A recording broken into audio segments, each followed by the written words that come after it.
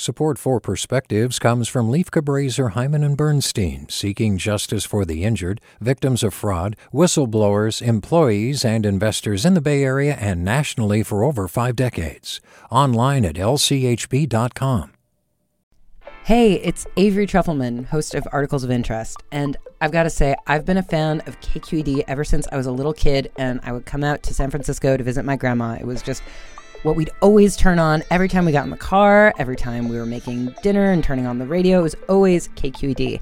And then over the years, I've become a massive fan of KQED podcasts because this is local reporting at its best. These are answers to questions you've always wanted to know, interviews with exciting, unusual voices, necessary journalism, all told with love and care and artistry. And did you know that a majority of KQED's funding actually comes from members? It's just people like you and me supporting the programs they love, while also getting access to cool events, behind-the-scenes footage, and so much more. If you want to sign up and be a part of this amazing community, visit donate.kqed.org/podcasts to become a member today. That's podcasts with an S. Thank you for listening, and thank you for your support. From KQED. We in the Bay Area are spoiled. I'm not talking about the weather, the electric vehicles, or the bespoke lettuces. I'm talking about the Warriors, who won their 4th title in 8 years last week. I must admit, the team's move in 2019 felt like a wound. If the distance between Oracle Arena and the Chase Center is 20 miles, it felt much greater. And for the first 3 years, I was content with the city not being able to claim them as champs.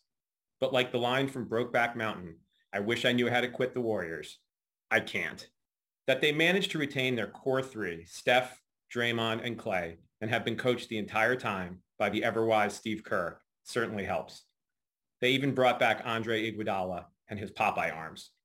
And unlike the Durant years, this year's team with Wiggins, Poole, GP3, and Bjelica, well, the sum was greater than its parts.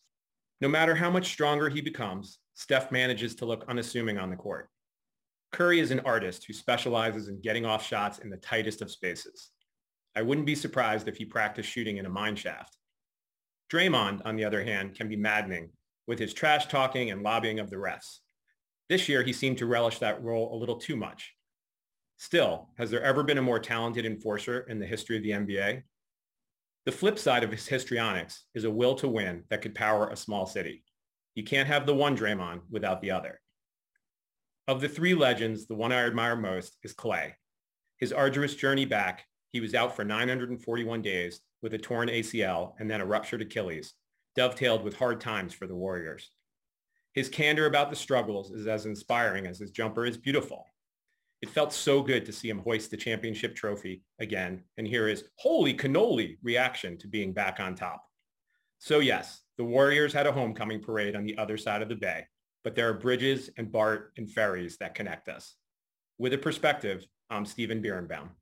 Support for Perspectives comes from Leif Cabraser, Hyman and Bernstein, seeking justice for the injured, victims of fraud, whistleblowers, employees, and investors in the Bay Area and nationally for over 5 decades. Online at lchb.com.